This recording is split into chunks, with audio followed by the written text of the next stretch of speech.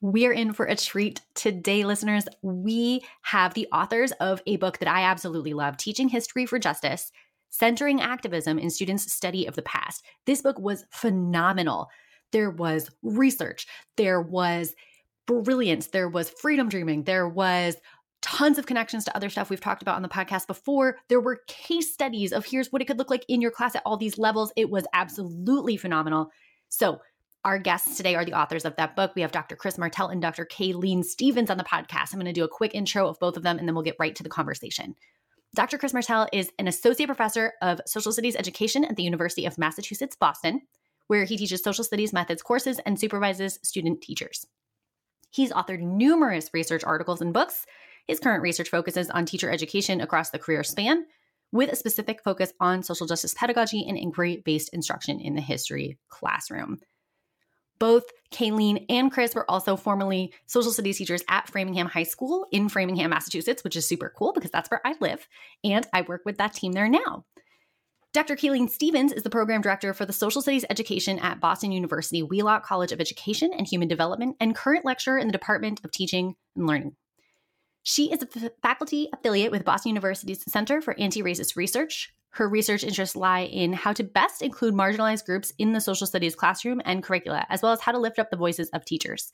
Prior to her work at Boston University, she, of course, was a public school teacher and department head at Framingham. She's had several publications on gender, equitable, and race-conscious teaching in the social studies classroom. And her work has been featured in the Journal of Social Studies Research and Theory and Research in Social Education. Here we go, everybody. This is a fantastic conversation. Let's get right to it. I'm educational justice coach Lindsay Lyons, and here on the Time for Teachership podcast, we learn how to inspire educational innovation for racial and gender justice, design curricula grounded in student voice, and build capacity for shared leadership. I'm a former teacher leader turned instructional coach. I'm striving to live a life full of learning, running, baking, traveling, and parenting because we can be rockstar educators and be full human beings. If you're a principal, assistant superintendent, curriculum director, instructional coach, or teacher who enjoys nerding out about co-creating curriculum with students, I made this show for you. Here we go. Dr. Kayleen Stevens and Dr. Chris Martell, welcome to the Time for Teachership podcast. How's it going? Thank you for having us. Thank you so much for being here. I'd love to just hear if there's anything that either or both of you want to say to frame the conversation today. Sure.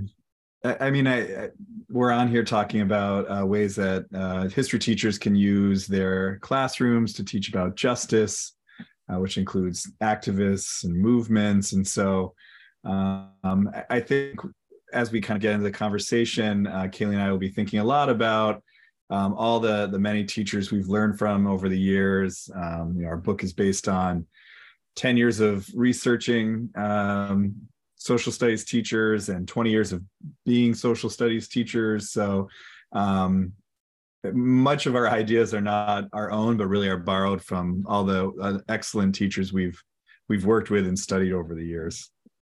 Yeah, I love how Chris always says our book, Teaching History for Justice, it's not just our book, but it's a combination of all the teachers that we researched, all the teachers we work with, our work as classroom teachers, as public school teachers. I think it's almost like a love letter to all these people who have been doing this Teaching for Justice work for so long. And I always say when we're talking about Teaching for Justice work, it's not about checking a box or, okay, I've arrived. It's work that you have to do every day. It's daily work. It's unlearning so much and working against the systems of oppression that we all live in.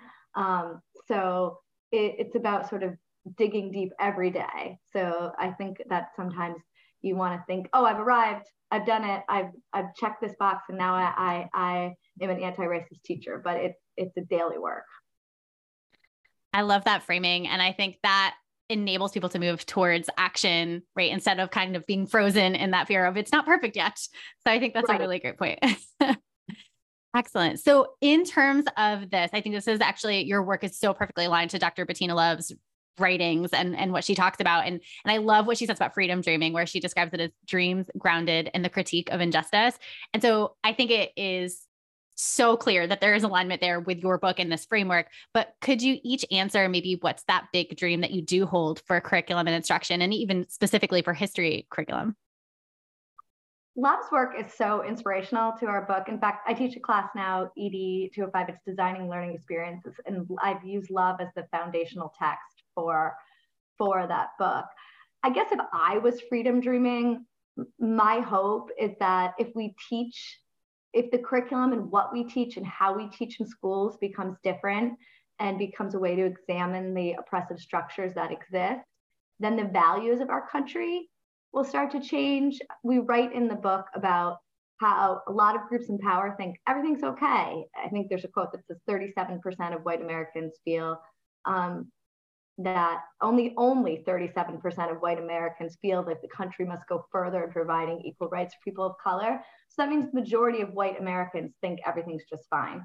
Same thing, only 42% of American men feel there's a need for gender equality, and only 37% of upper and middle class Americans believe that the advantages in life are that personal wealth is a main factor. So those who are in power think, oh, everything's just fine. And I think teaching the oppressive structures that exist and teaching history different and teaching it from away from that great man, that white male rich perspective that one person swooped in and made everything great or made the changes. I mean, our book's about activism and movements from the ground up. So teaching about students how to be activists and about activist movements might change the way what we value in our society. So I almost think if we can change what we teach, maybe hopefully the values in our society can slowly start to change too.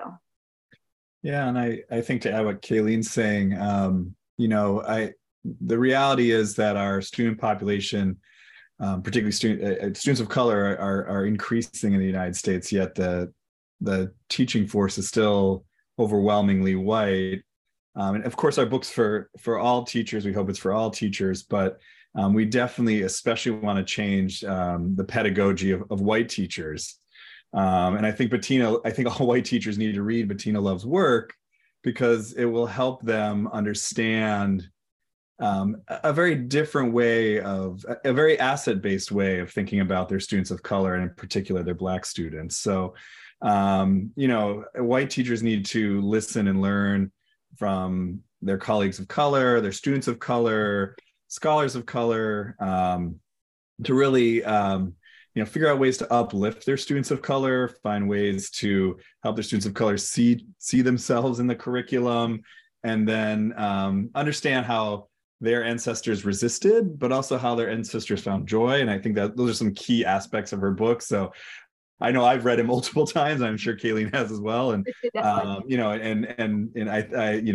I guess my freedom dreaming is that white people will read it and take it to heart deeply, and then try to do better and be better.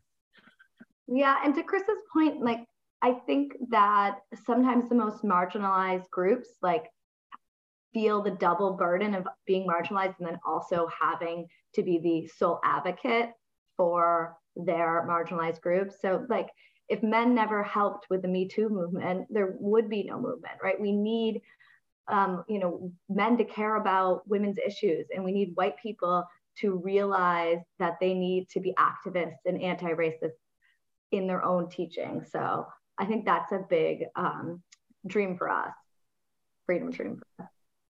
Those are wonderful responses. I love that, speaking to so many of the demographics that are realities, speaking to that kind of discomfort. And I love how in the book you write about the need to be uncomfortable, right, as white educators, and that this is ultimately going to shift values. I think that's why I got into teaching. My parents are both teachers, and I said, I will never become a teacher because of that.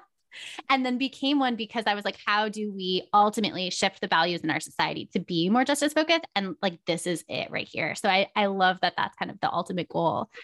And I think it will happen. I have hope.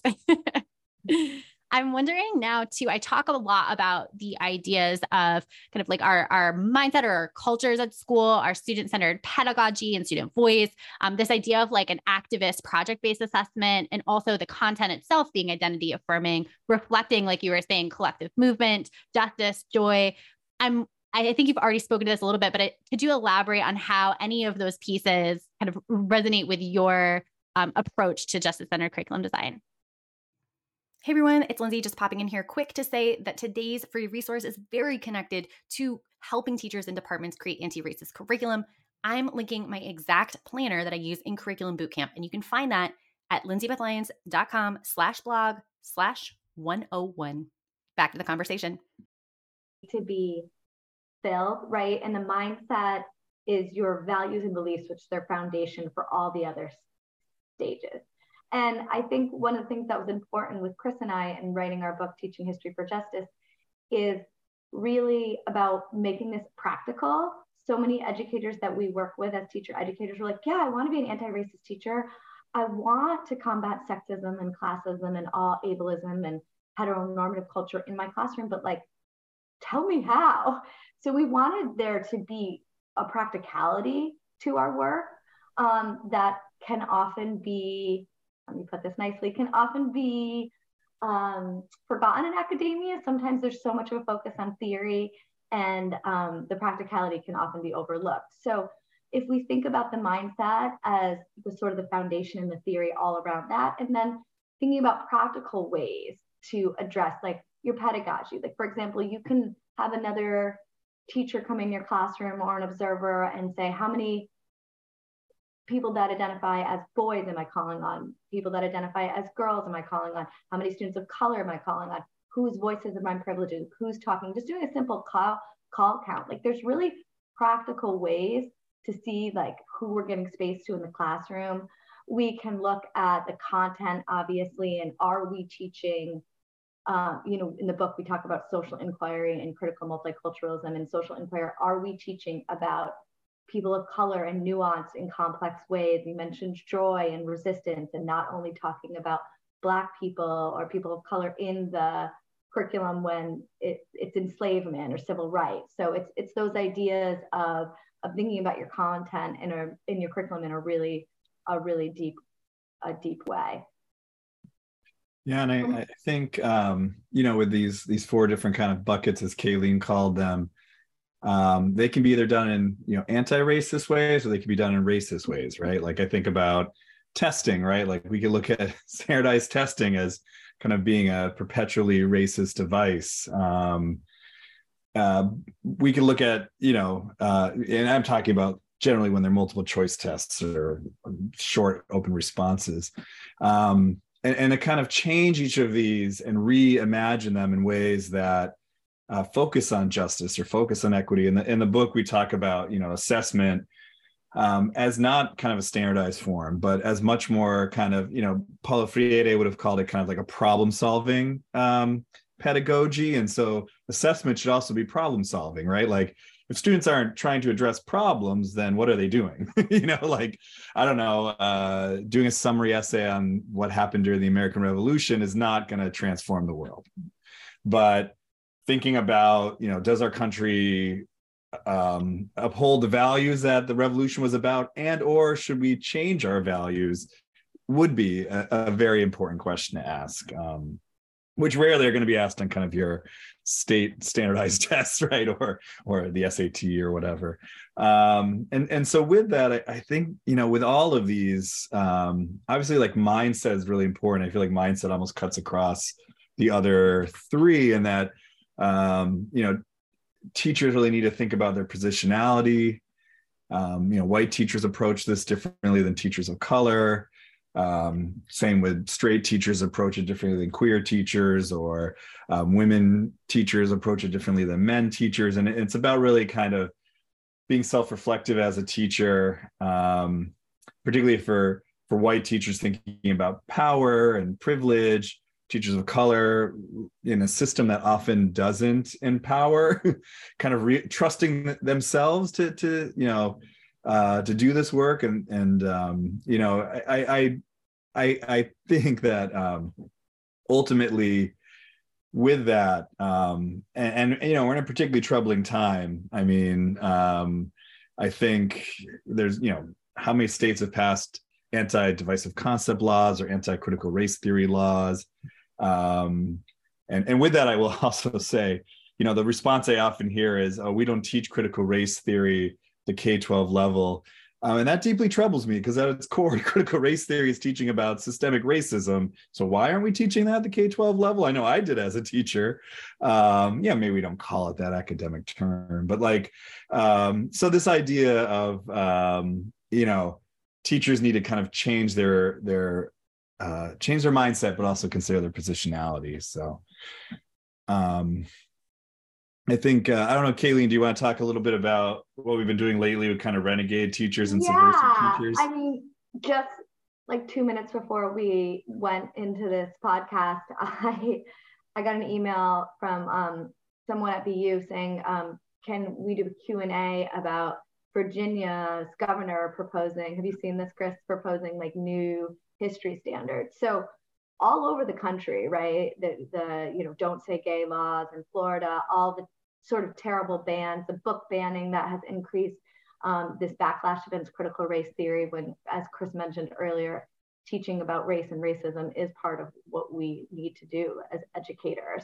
And that has been a common principle for many, many years. And then there's a fear that is sort of created and manipulated by groups who, for some reason, are really interested or fearful of what's being taught in school, and using words like indoctrination or being taught to hate myself and all these things. So when Chris and I do our professional developments, whether we're presenting to high school teachers or middle school teachers or elementary school teachers, or even professors, curriculum writers, the question comes up like, what do I do about parents? Or what do I do about if I have a community that's not supportive? And we're actually working an article about like being renegades and then being like subversive. So like the different ways in which you can do this work. So we talk about knowing the context in which you work in, knowing the climate, creating allies, making allies who a community of people who also want to be anti-racist educators, or who also see the social studies classroom as a mechanism to reduce sexism, classism, racism, sort of all the ills that affect our society. So finding an ally in allies in your group. We also think a little bit about if you are in one of those contexts where there are being laws passed and there's a school board that doesn't necessarily embody the values that you've been taught in your teacher education program, or that you believe, this idea of starting local. So we want to teach activism, right? We want to teach our students to be activists, but we don't necessarily need to tell them what to care about. So whether that's, cleaning up the local like park, or doing a food drive with the Salvation Army, or like in my own classroom, we raise money for NEDA, which is the National Eating Disorder Association. It was one of our students. She wanted to come out and share that she had an eating disorder. So we took a whole like couple week long project, and we partnered with the art department, and we made a paper mache Barbie, and the proportions were really frightening. And we did PSAs, and we raised money for NEDA. And people are not going to criticize the fact that, we're raising money for an organization that's treating young people for eating disorders. It's about teaching students to use the levers of democracy to make changes. And when there's so much fear around that, I think if you open it up and you start locally, right, then that alleviates some of the fear. Like, this is what we're doing, right? We're raising money for this organization, or this is what your students care about, and we're showing them how to write letters to their Congress people. But I think Chris can speak to that. And then there's sometimes where you have to work against the system. Yeah, I mean, our idea of kind of a renegade comes from like Ruchi Agrawal, Ron Nath, and her colleagues' kind of work, where they say like social studies teachers who are doing social justice work need to be renegades. And in writing our book, we realized in some places that's easier than others, right? So it depends on kind of, you have to know your like your local political context, your your local community's values, but this work can be done everywhere. So even if you're doing it more subversively, you're approaching it in a way that's still centering justice and is still getting and all of whenever the idea of indoctrination is brought up, it often is coming from the people that would prefer education to be indoctrination, and they're trying to hedge it so that you think that they're not doing that, right? So, the people claiming that teaching kids about social justice and having them think about what that is, having them maybe look at the past through those lenses, are not really interested in, what they're labeling divisive concepts or things they disagree with, right? So, so there's teachers that have to work in that context. There's a reality there. And so I think, kind of being an undercurrent and doing what is right and allowing students to have a space to do this. I just read, it was like what was the piece I read recently, but it was a teacher talking about politics. It was like a Washington Post story or something where they're talking about teachers in this current climate. And the teacher said, students can talk about politics really well. They can talk about controversial topics really well. It's actually the adults that have a hard time doing that, right? And so I live with that, right? Like, we're doing this for the students. They need a world where their teachers allow them to have that space to unpack these ideas. And we need to do it. We need to figure out how to do it regardless of what, the community is saying, especially if that community is not caring for their students in a way that would allow them to have these spaces. And we always say that teaching is a political act. It doesn't need to be partisan, but it's a political act. Like, just the act of teaching and teaching your students about democracy is so important. So again, you work within your system, like you find your ally teachers, you find your community, you do your local projects. And then there are times where, as Chris said, you need to take a moral stance and you might have to work against the system and you might have to protest the school board. And depending on your status in the community and the number of years you've been teaching and how many allies you have, you make choices about when you need to work against the system to fight injustices and to stand for what's just.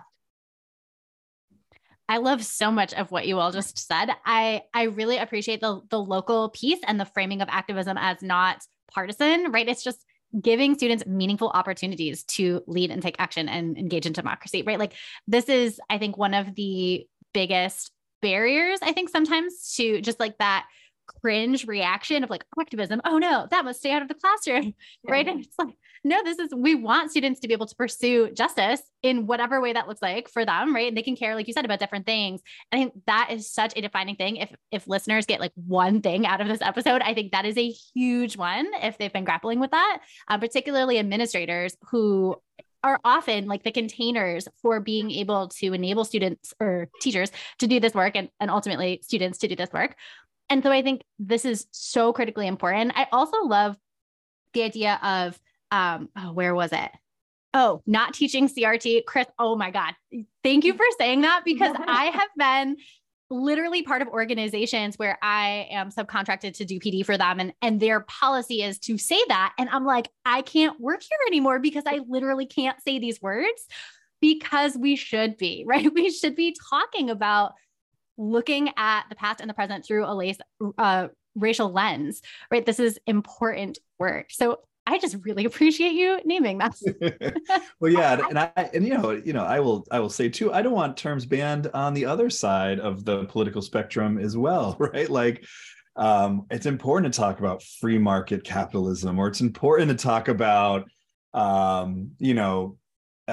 is the pro-life movement, or I find any attempts to kind of stifle what teachers are teaching about or what students are learning about highly problematic. Going back to Bettina's love work, if we're going to have freedom in this country, we're going to need to have freedom. You know what I'm saying? So have freedom to teach. It sort of reminds me of what the word feminism became in the 80s, that it was a bad word, that if you were a feminist, it meant like you hated men and you lit your bra on fire and threw it up, right? And all this sort of taking a word and making it this piece of propaganda is what's happened in critical race theory, when simply teaching students about race and racism, which they already know about. I mean, students as young as kindergarten can understand the concept of of difference in skin color and equality and equity and fairness. So demonizing these words or banning these words, it doesn't serve any purpose in our educational journey. Right. And I appreciate that you had said, the container, to have that container in that space in the class is important for them to grapple, because they are finding, it's the age of the internet. There are YouTube videos that are like radicalizing white teenage boys. It's happening. They're exposed to this information, and we'd rather give them a nice container to actually grapple meaningfully in a way that can advance them towards justice than like figure it out on your own and like be sucked into just like this radicalization perhaps that exists online. So it is happening. Like this content is out there in their lives in some ways. Yeah. So I am curious, we talked a little bit about the mindset shifts, I think, in that conversation. I'm curious to know if you want to talk more about kind of the framework. I know you spoke a little bit about the specific actions that people can take. Is there something that you want people to be able to take away? And I think we have teachers listening. I think we also have administrators and leaders listening. Something that you want them to be able to take away and be able to implement as a result of that framework, or something that's really aligned to your approach for teaching history for justice.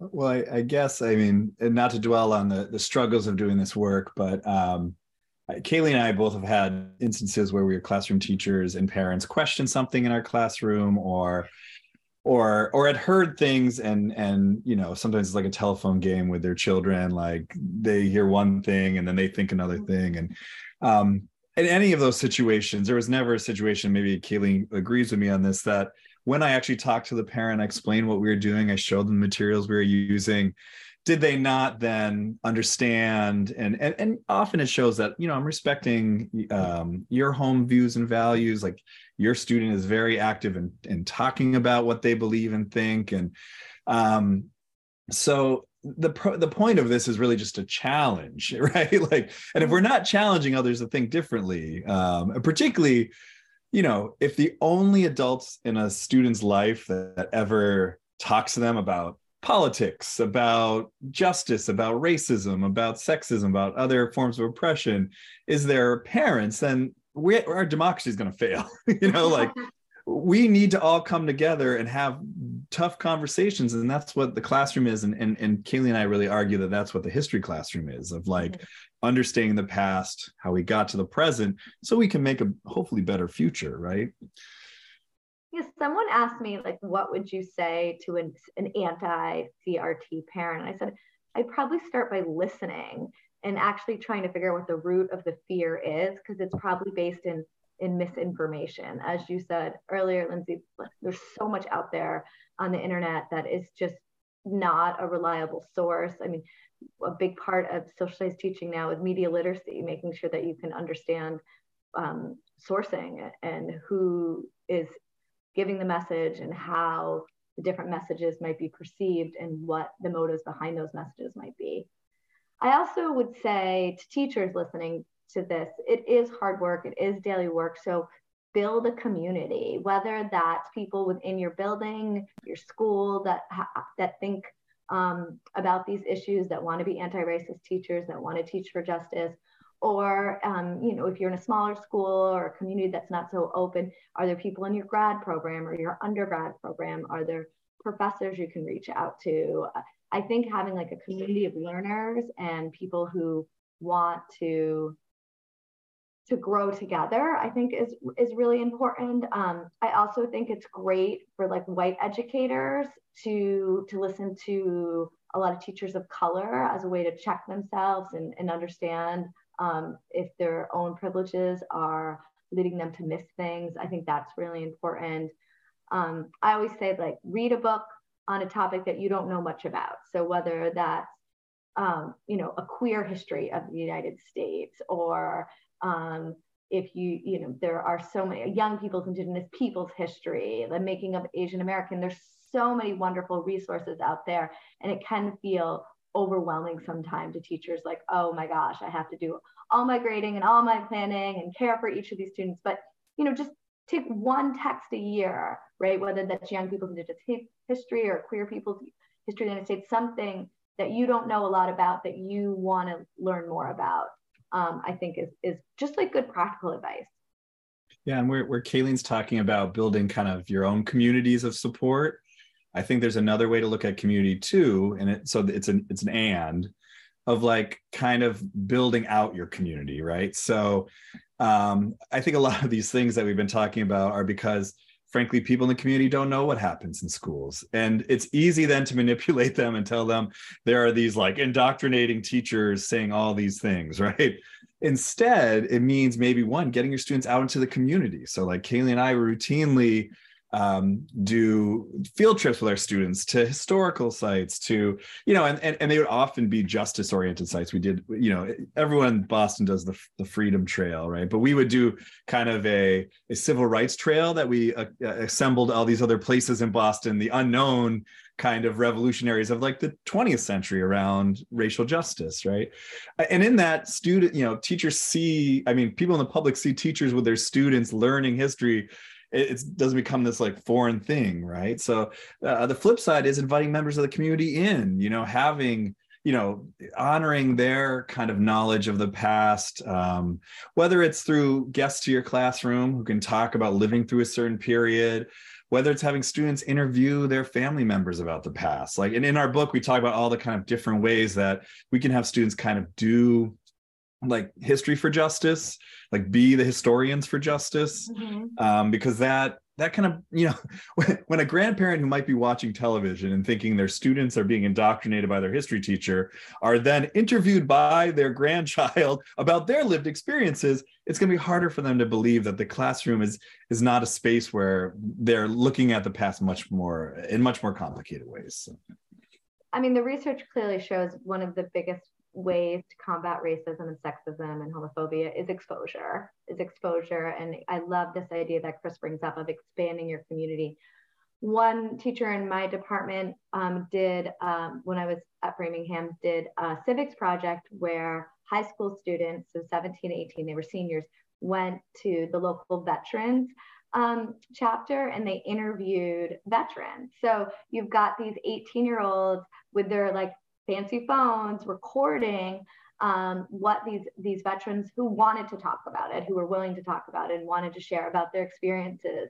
And some of them, even we had Vietnam veterans, and it was just a really great chance to have this intergenerational connection and people who would not normally maybe converse and share stories, and then they would present what they found. So I love that. Great.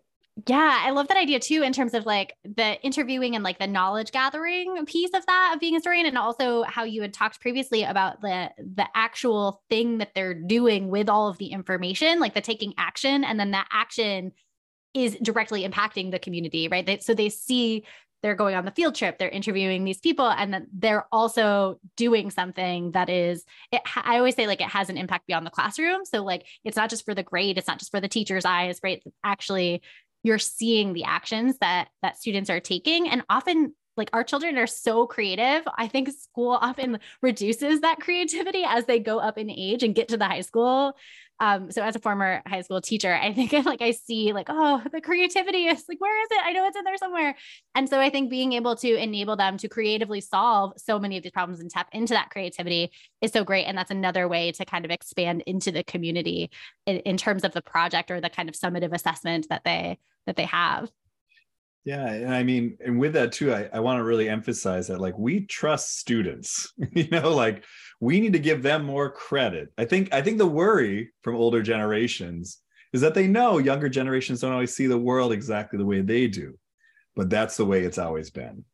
And so, we want them to do history because then they can use that as a tool when they're, making the world the place they want the world to be, right? So, so I hope all of this kind of just shows like we need to trust students to be the future they are. I know that sounds cliche, but I think that schools can sometimes stifle creativity, and that we should try to make schools look more like life rather than these sort of machines that push us out to either like career or college.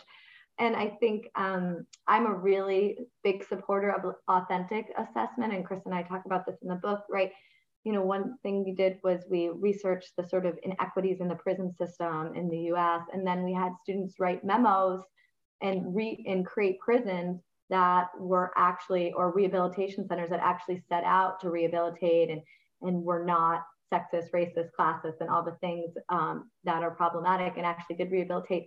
But instead of having them write like a paper on it, we did memos and presentations. And, you know, when you interview a veteran, like these are skills, interviewing, right, creating a presentation, sometimes I have my students write songs or create murals, things that they would actually do in their own life, I think is really important, as opposed to just pen and paper skill and drill stuff. Yeah, and when you do that, students might come to the conclusion that prisons should be abolished, just like Angela Davis and others, right? Or that war should be ended, you know, and that we need to be comfortable with that, because, you know, after we're gone, other generations of humans are going to have to maybe, I'm hopeful, maybe find ways to improve our society, right? Yeah, or turn our system, flip our system. That's such a good point. Last night, Chris and I were part of a celebration of Howard Zinn, People's History, 100 years. And there was so much discussion about the naysayers of Howard Zinn and him indoctrinating, but it was just that Howard Zinn like really wanted people to critique him and criticize him. And he invited that deliberation and that debate-oriented pedagogy we spoke about, because that's what real teaching is, right? It's not showing one point of view or one perspective, but really, right, showing students that the perspectives, right? And if they decide that from that, we're going to abolish prison system, like that's awesome. It's about giving them the resources to create their own opinions and bring those out and be activists with them. So I like how Chris says we need to trust our students.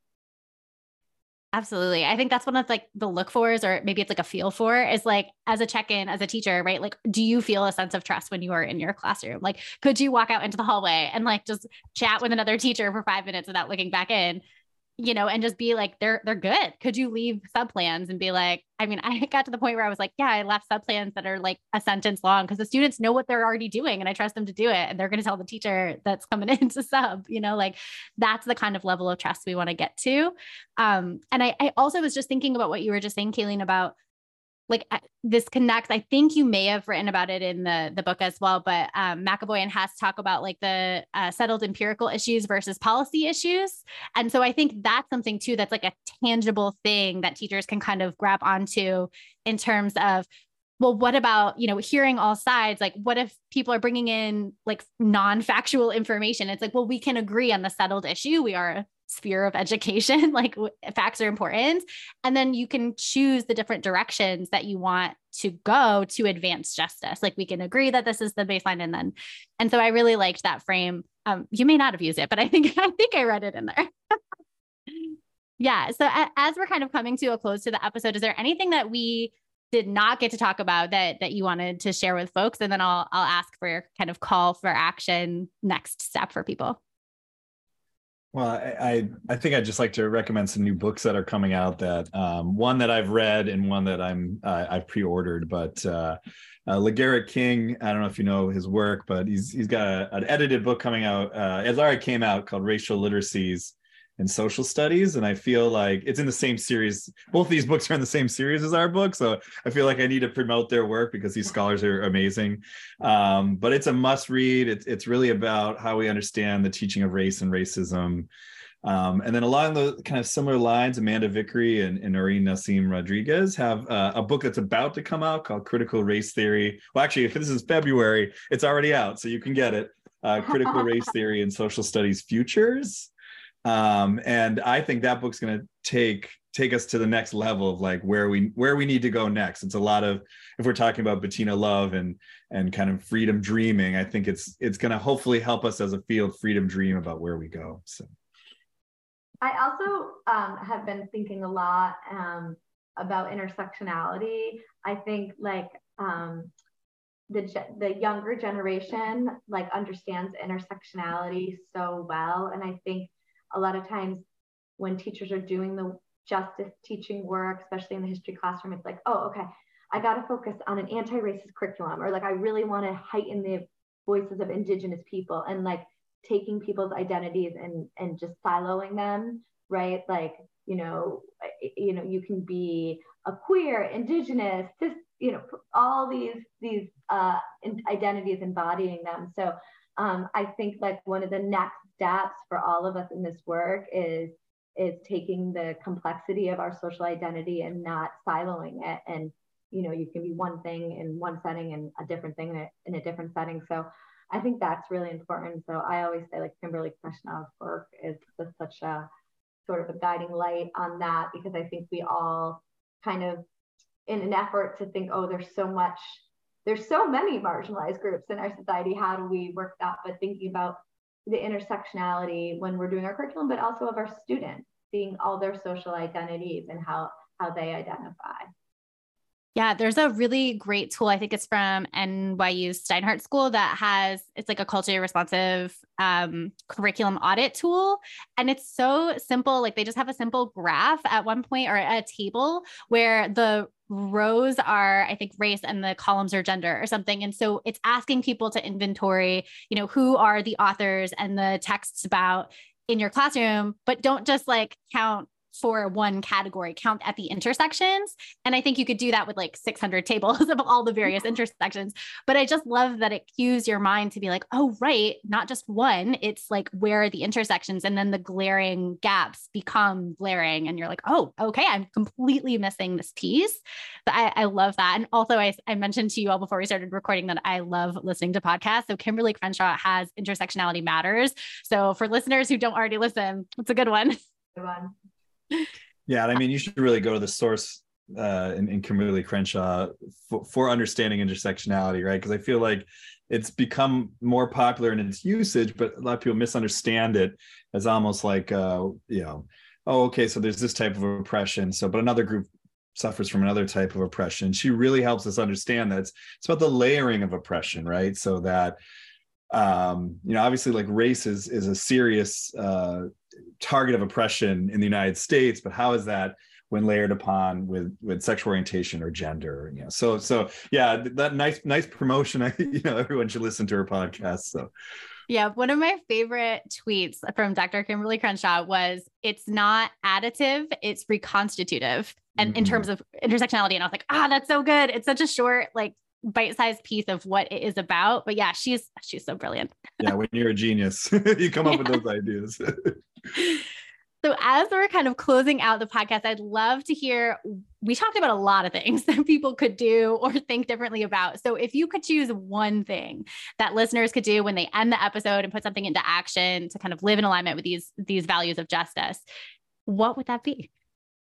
I think for me, it would be know where you are and then start there, right? So if you're not doing any kind of justice oriented work in your classroom, then start small, add a lesson here, or make sure when, even it could be as little as, for history teachers, make sure that the sources you're using on any given lesson has at least one voice that you wouldn't expect to be in that event.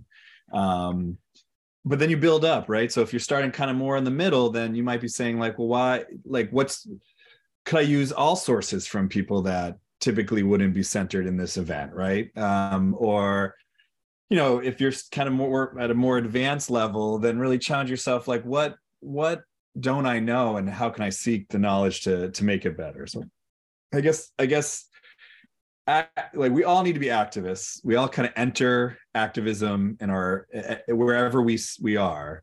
But I always be constantly trying to do this work better. It never ends. I'm always kind of trying to do it better. I know Kayleen feels that way too. Yeah, we're all a work in progress for sure with this work. I would say, and I said some of this throughout the podcast, but 3 things you can do this week, right? And I think one is examine your own bias. Think about who you spend time with, who your neighbors are, who your family members are, who your dentist is. Who you take classes with, what social identities are you familiar with, and which ones are you not exposed to as much, right? And think about who your students are and all of that, and then read one text that lifts up the voices of a marginalized group that you don't spend a lot of time with, that you aren't exposed to. Find an area that when you're examining your own bias or your own lack of knowledge in a certain area, then go ahead, read a text about that. There's an expert in that.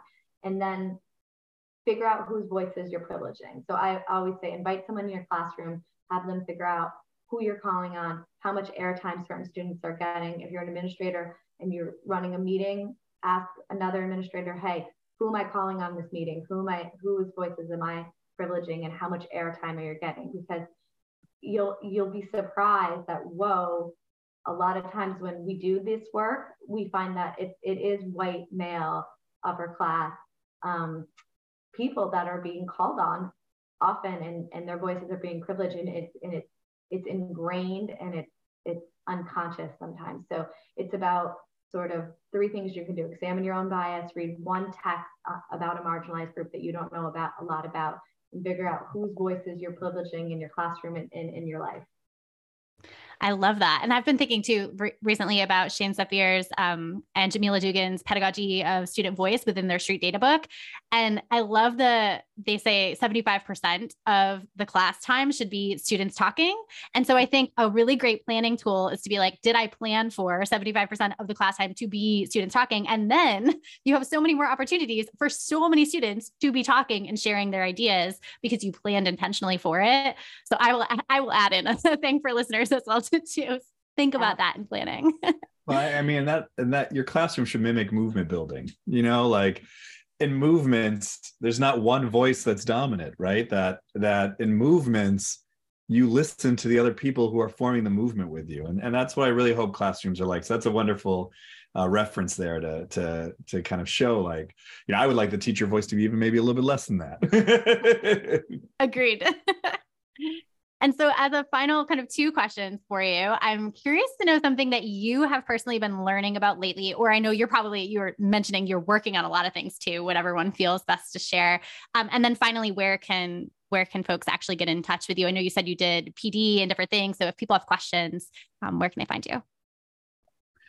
Well, I guess as far as like what I'm learning, I'm very privileged to be part of a program assisting the Boston Public Schools in their ethnic studies programming. It's really being led by the teachers of the Boston Public Schools, but some of us from UMass Boston are kind of assisting them, and it's it's a really wonderful project in that both groups are kind of working together, and so I've been learning so much because I'm one of the few white folks in the room, and just from learning from my colleagues, and when I say colleagues, I mean the teachers and the folks the professors at UMass Boston.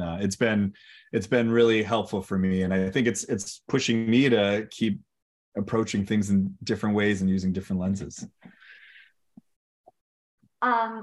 We just applied for a grant through, and hopefully the National Science Foundation. Hopefully we will get, which looks at how to use data science in the history classroom for activist purposes. So I think we've talked a lot about what to do in the history classroom, but it's not just the history classroom. This grant has math teachers and science teachers and social studies teachers all work together to look at big data. The students then analyze the big data, whether it's poverty rates or health disparities. And then in their social studies class, they plan like an activist project around the data they use. So hopefully we'll get that grant. So that's something I'm excited about, is really like channeling this activist work beyond the history classroom, thinking about how it can be used in other means. And I know Chris and I are both on. I was going to say, like, we don't even know about these projects because we're not working on each other's projects. So I'm really excited to hear what Kate's doing. That's cool. Yeah, but we haven't got the grant yet. So fingers crossed. Well, even if it doesn't happen, maybe you can still do something with it. Yeah, so maybe someone in the foundation will hear this and say, okay. I know Chris is more active on Twitter than I am, but if you email me, like Kaylenes, KAYLENES @bu.edu, I will respond. Like if you email me, even if you're a teacher who heard this and have a question, or Chris and I will do PDs, we'll do things. We don't mind presenting. We're happy to do it. And then I am on Twitter. although who knows what's happening with the future of Twitter, but it's at Kaylene M. Stephens. So Kaylene, Kaylene M. Stephens with a V, Stevens. Yeah, and folks can email me too. It's christopher.martel@umb.edu. And I'm on Twitter at Chris C. Martel. So, Kaylene and Chris, thank you so much for spending almost an hour with us on the podcast today. Appreciate you so much. Thanks. It was really a pleasure. fun. I love thinking and talking through all this stuff. So thank you. If you're leaving this episode wanting more, you're going to love my live coaching intensive curriculum bootcamp. I help one department or grade team create feminist, anti-racist curricula that challenges, affirms, and inspires all students. We weave current events into course content and amplify student voices, which skyrockets engagement and academic achievement. It energizes educators feeling burnt out, and it's just 2 days. Plus, you can reuse the same process anytime you create a new unit, which saves time and money. If you can't wait to bring this to your staff, I'm inviting you to sign up for a 20-minute call with me. Grab a spot on my calendar at www.lindsaybethlyons.com/contact. Until next time, leaders, continue to think big, act brave, and be your best self. This podcast is a proud member of the Teach Better Podcast Network. Better today, better tomorrow, and the podcast to get you there. Explore more podcasts at teachbetter.com/podcasts, and we'll see you at the next episode.